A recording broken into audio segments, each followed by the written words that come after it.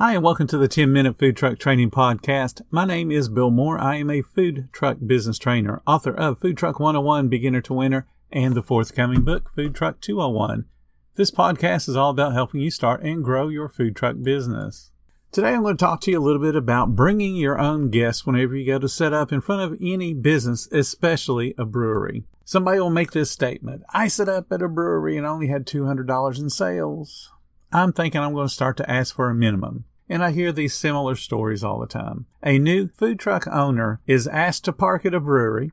They get super excited because now they got some place to park and it's for free. And they start thinking about all the people that must go to that brewery, and the brewery must be super popular, and all those people will drink and they'll want to eat. It'll be awesome. And they start counting all the money they think they're going to make, except it doesn't happen that way. So before we go on to what you should and shouldn't do, let's talk about the income streams that a food truck has. There's 4 possibilities, and there's little variations among those 4 possibilities, but there's only 4 ways to make money with a food truck. One is to drive a route, just like an ice cream truck. That means you're constantly moving. You're selling to the general public.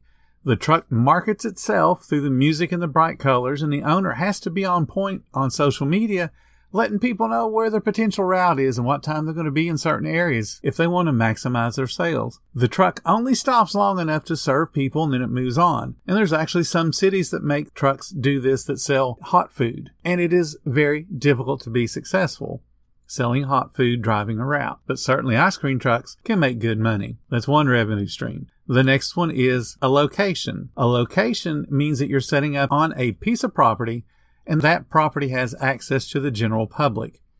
And depending upon impulse shoppers, that's who supplies the truck with some of its guests, and then the truck has to augment, or the owner has to augment the sales by marketing both physically and then also on social media. The food truck is selling to individuals, and the food truck is receiving individual payments for those meals. That's a location. The third revenue stream is an event. Now, an event is different than a location. An event, people gather with a common purpose, like riding rides, playing games, petting pets, looking at crafts, listening to music.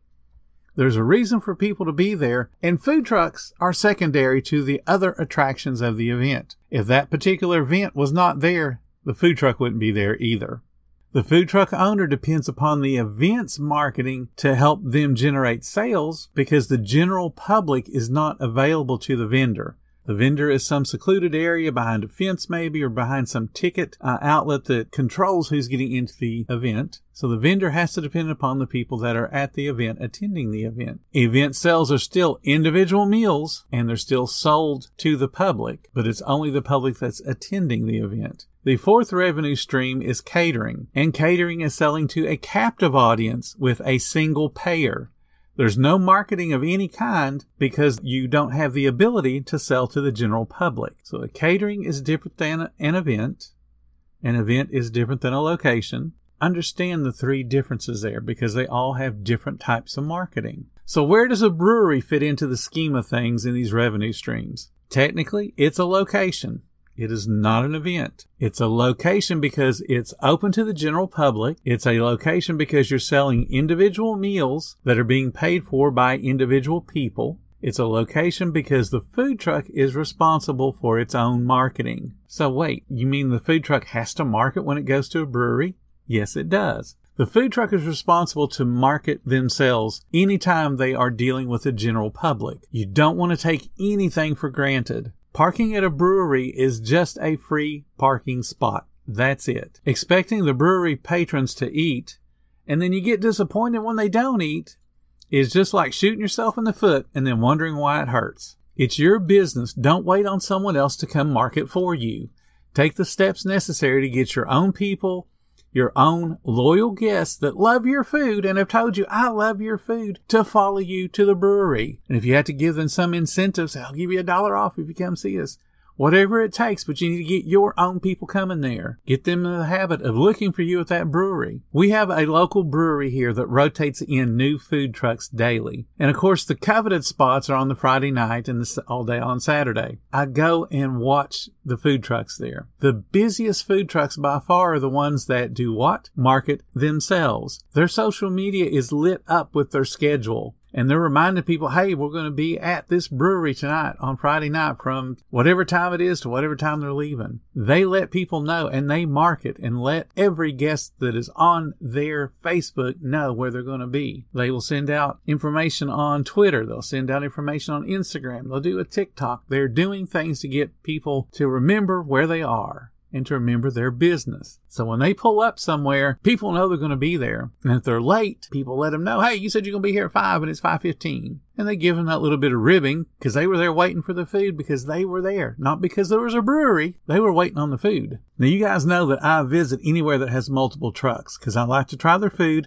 but I also like to see how they operate. I pull out a stopwatch. I'll sit and watch their speed of service and do timings on all of the guests that are in a line. I'll spy on the cooks. I'll look in the cashiers through the window. I analyze the operations. That's just what I do. Both me and my wife like to do that, and we're in different lines at different food trucks, seeing who can get there the fastest. We're basically competing with those food trucks, letting them compete with each other, and they don't even know it. The one truck that I was telling you about that frequents that brewery, and I've watched them many times, they consistently have the longest lines, but you know what? They have the second highest menu prices there, so it's not because they're cheap that they have long lines.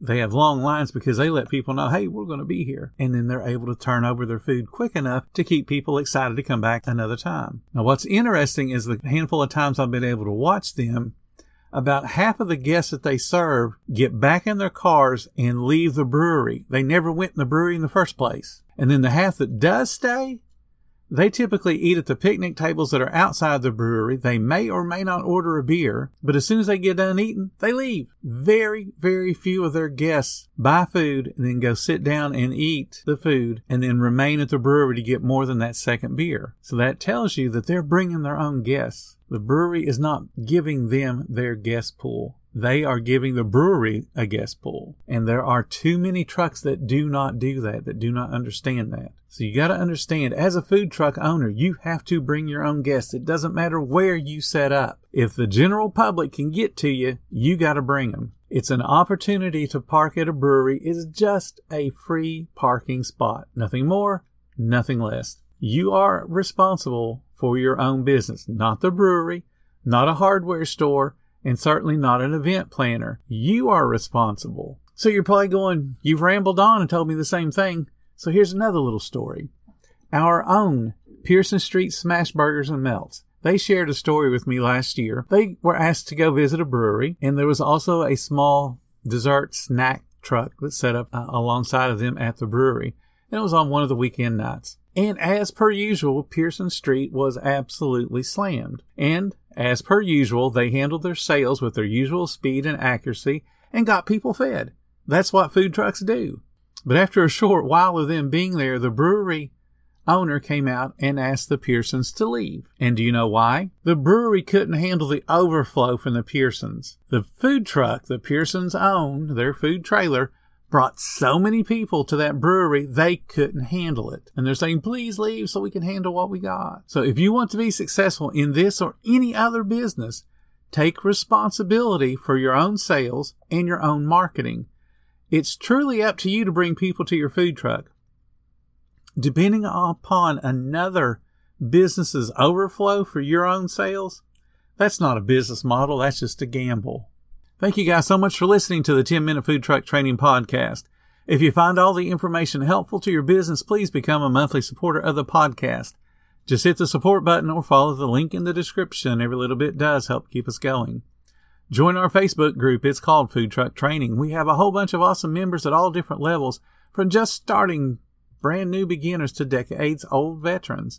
They've all got your back when it comes to helping you and your food truck.